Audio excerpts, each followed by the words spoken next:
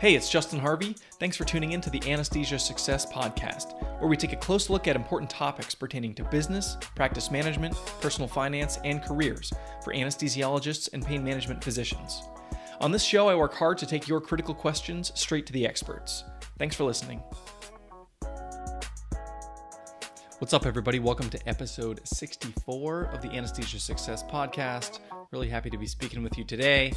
Coming to you solo from our global headquarters in Philadelphia. I wanted to address a question that I got from a client this week, and I thought this is something that a lot of people are thinking about. I've been talking to my parents about it a little bit lately, having to do with the stock market, and I thought that some of our listeners may benefit. So this is going to be an investment-focused discussion, and it has broad applicability. Basically, for anybody who has some money in the stock market, and by that I mean maybe you have a 401k, 403b, maybe you have a Roth IRA, or maybe you're going to one day. The content of today's conversation is going to hopefully be helpful. So I got an email last week from a client, and the subject line said this: "Should I be concerned?" ? And whenever you see that show up in your inbox, you're never quite sure what you're going to find. So I opened the email, and in it was this MarketWatch headline. There was no body of the email, just a headline. The headline said this: "Here's why the Dow plunged last week and what's ahead for the stock market." Now, don't get me started on whether or not financial journalists can even say why the Dow plunged, let alone what's ahead. But so that was the subject, and then the subtitle was "September is a notoriously weak month for investors, and October also has the hallmarks of a rough patch for Wall Street, with the November 3rd presidential election looming." So we've got the triple whammy here of September notoriously weak, October rough patch, November looming. Like, holy cow, you read this and you're depressed already before you even get into it, which is why when it comes to sites like MarketWatch, I try to frankly just avoid them in full. But I want to dig into this a little bit and then frame this question. Specifically, should I be worried about the stock market before the election or after the coronavirus recovery? In February and March, we saw just a crazy sell-off. But subsequent to that time, since March 22nd, the market bottom, we've actually seen the best 100-day period literally of all time in the stock market. So anybody who's sold out because they were freaking out in the middle of March, they missed the best stock market consecutive 100 days literally since they started keeping track of these things with the S&P 500. So important to note that there's actually some great news embedded in there. You never know it from reading these types of headlines. But so this headline, here's why the Dow plunged last week. What they're referring to is the Dow Jones Industrial Average. And I've talked about this average a little bit in some of the videos I've done on our YouTube channel. And let me take a moment and plug the YouTube channel if you haven't seen it before. Anesthesia Success, we have a YouTube channel. I do the video versions of these podcasts in addition to some other educational videos and content. I've talked about this there before, but what the Dow Jones Industrial Average is it's this collection of 30 stocks, many of which are going to be basically like household names that you're going to recognize: 3M, American Express, Apple, Boeing, Caterpillar, these big, what are known as blue chip U.S. companies. And their participation in the Dow Jones is frankly arbitrary, and they may or may not be a good benchmark, bellwether for the U.S. economy in general, but it's sort of presumed that it is, and that's why it's talked about in this way. But here's the point. The Dow Jones Industrial Average is a sort of a proprietary mix that is owned by a company called News Corp, which you may have heard of, owned by a guy named Rupert Murdoch, whom you also may have heard of. If you haven't heard of News Corp, and you haven't heard of Mr. Murdoch, maybe you've heard of some of the news outlets that he owns, including the New York Post, the Wall Street Journal, Barron's, and the site that was sent to me, MarketWatch.com. These are all full vertical integration owned by Rupert Murdoch and News Corp. So what this means is, put yourself in the business chair for a minute. If you own a bunch of media companies, how do you make money on these media companies? Well, probably one of the biggest ways is you're going to sell advertising to your advertisers, people who are paying you money to put their ads in your articles and in your blog posts and in your videos and those annoying little 15-minute intros. Click a button and watch a video and it's, oh crap, I got to watch this trailer for this video. That's how those companies get paid. And so the best way to maximize the number of eyeballs on their content is to make people feel like they need to read it. Like it's going to make their situation better if they do. So you're going to write articles titled, "Here's why the Dow went down, here's what's ahead, here's why everything is bad, and here's 10 reasons you should be anxious," implying that perhaps by reading this article, maybe there's something you're going to be able to do about it. And so that brings us to our question and the title of this episode today: should I be worried about the stock market before the election, and other poorly framed questions? So it's always important to think about the question at hand and evaluate, like, are we asking the right question? Is this question even relevant?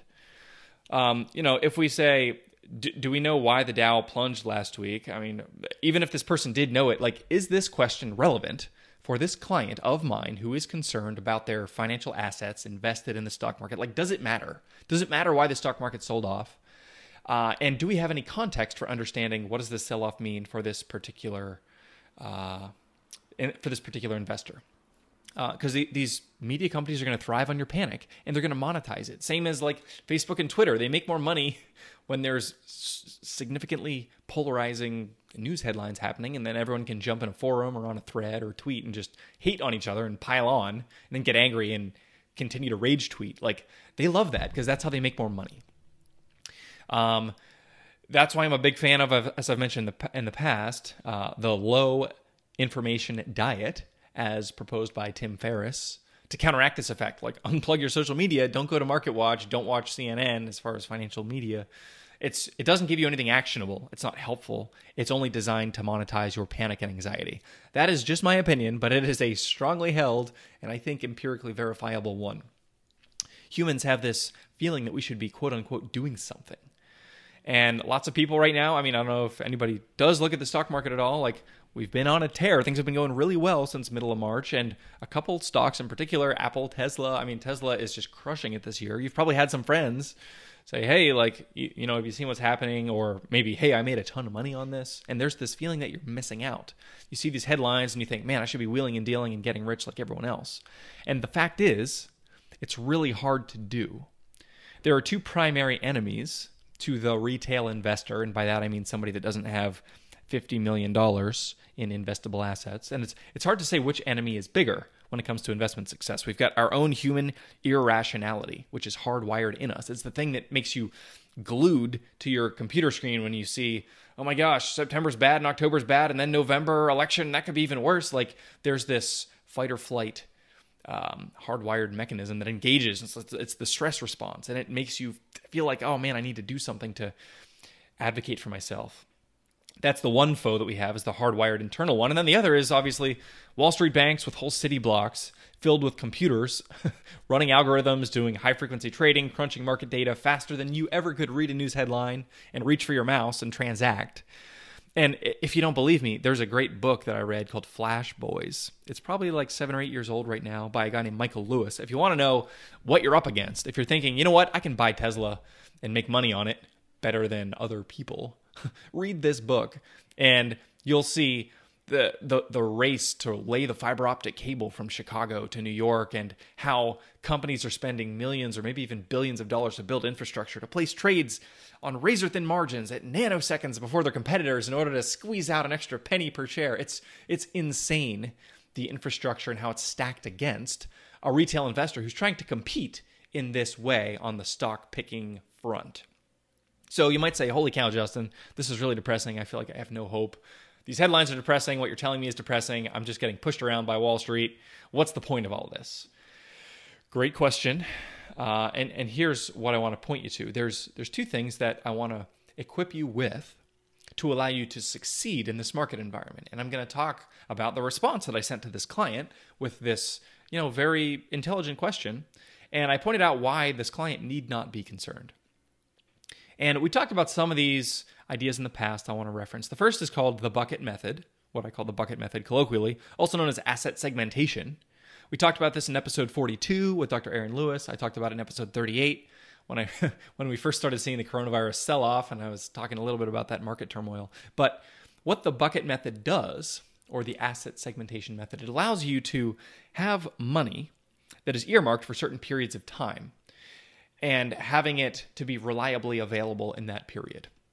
So, basic example, we've got 3 buckets. We've got the checking account bucket where I use to pay my bills for like the month or the next couple months. We've got the second bucket, which is our short to intermediate term cash savings and emergency fund, maybe a home down payment or a car purchase money would be in there, or any other big chunk of cash that we need. And then we've got the third bucket, which is the wealth building bucket. This is the long-term bucket, the money we're not going to need for another 30 years.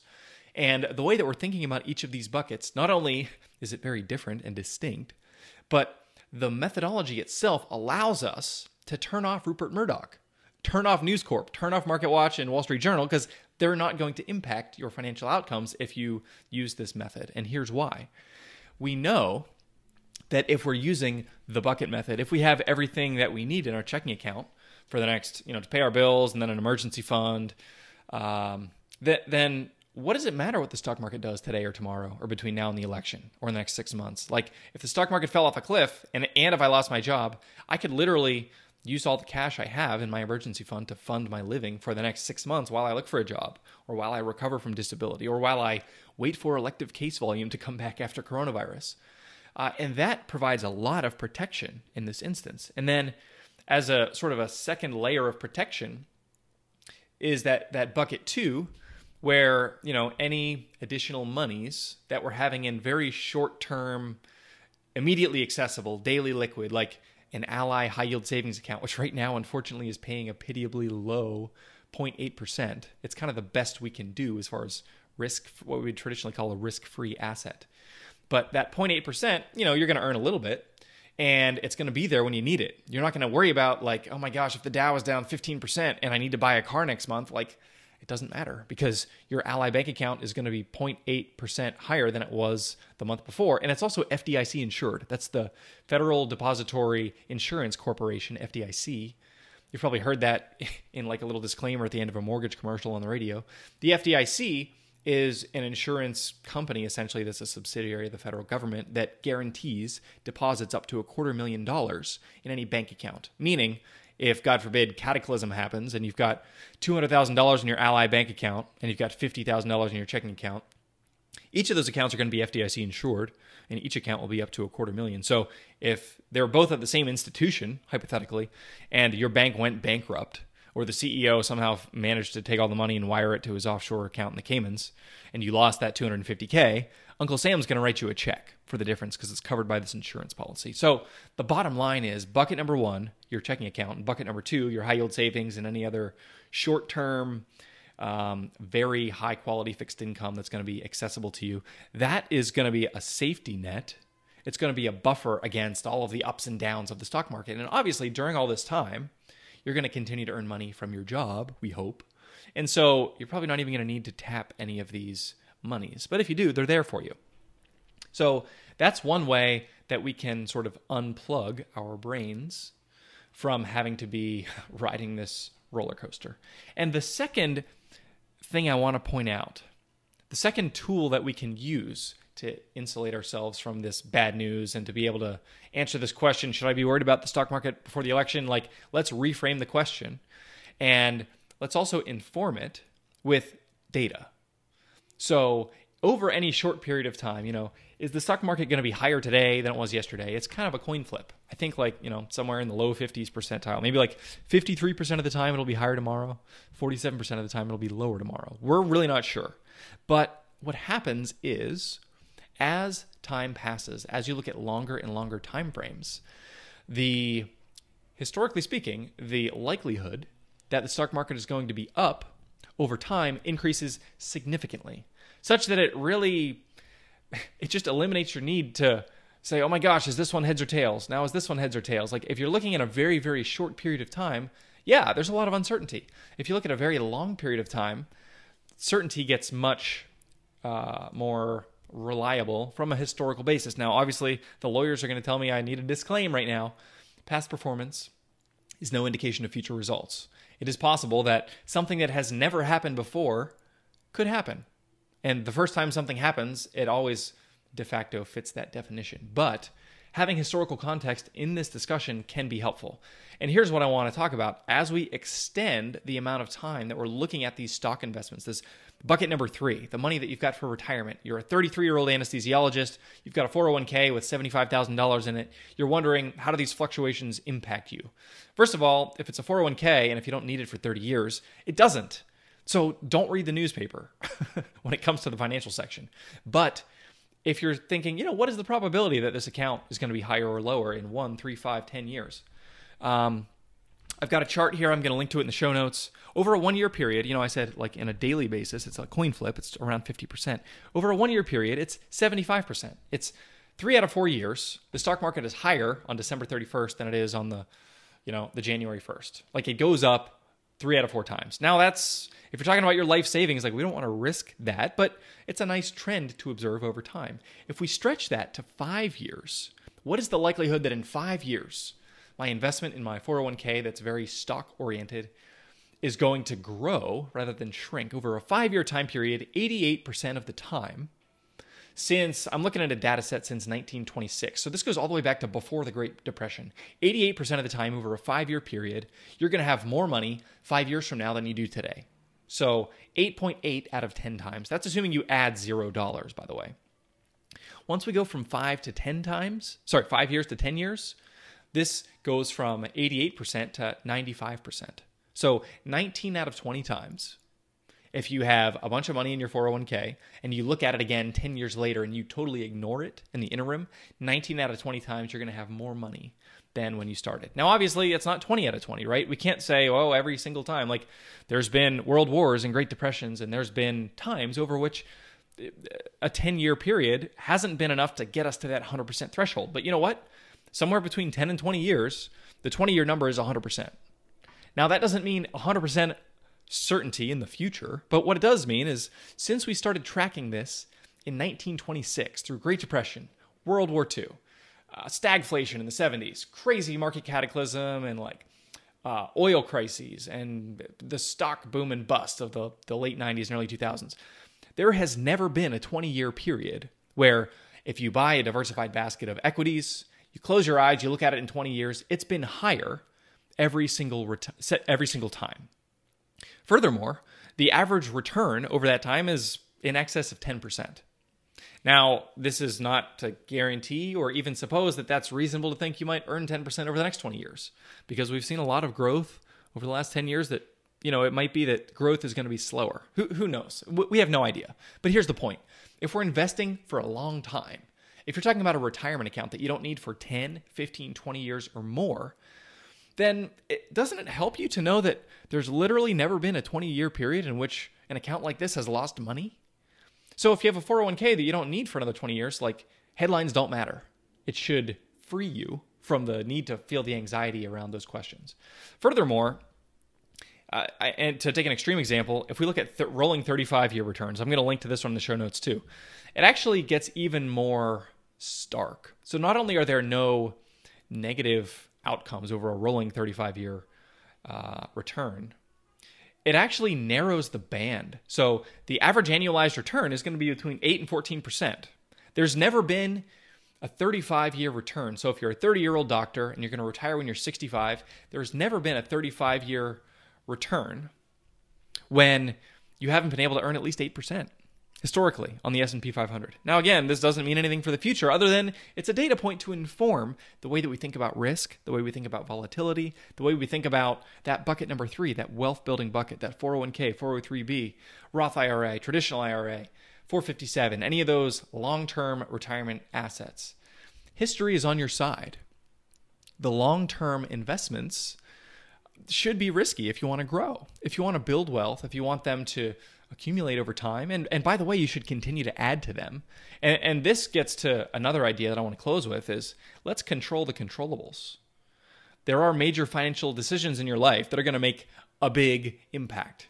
What doesn't need to make a big impact is what did the stock market do on Tuesday? Then what did it do on Thursday? Then what did it do next Monday?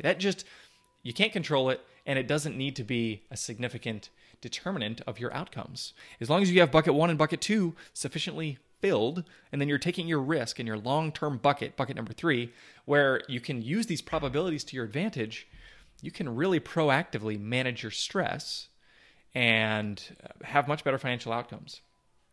So if we keep an eye on the data and we remember it as we're looking at these, sensationalistic headlines, you're going to be a lot better off. And you're going to hopefully add years to your life. And you can think about spending time with your family, thinking about doing what you're good at to make more money. Think about doing things that are going to make you happy instead of stressing about things beyond your control and allow your cortisol to be monetized by Rupert Murdoch. Nobody wants that.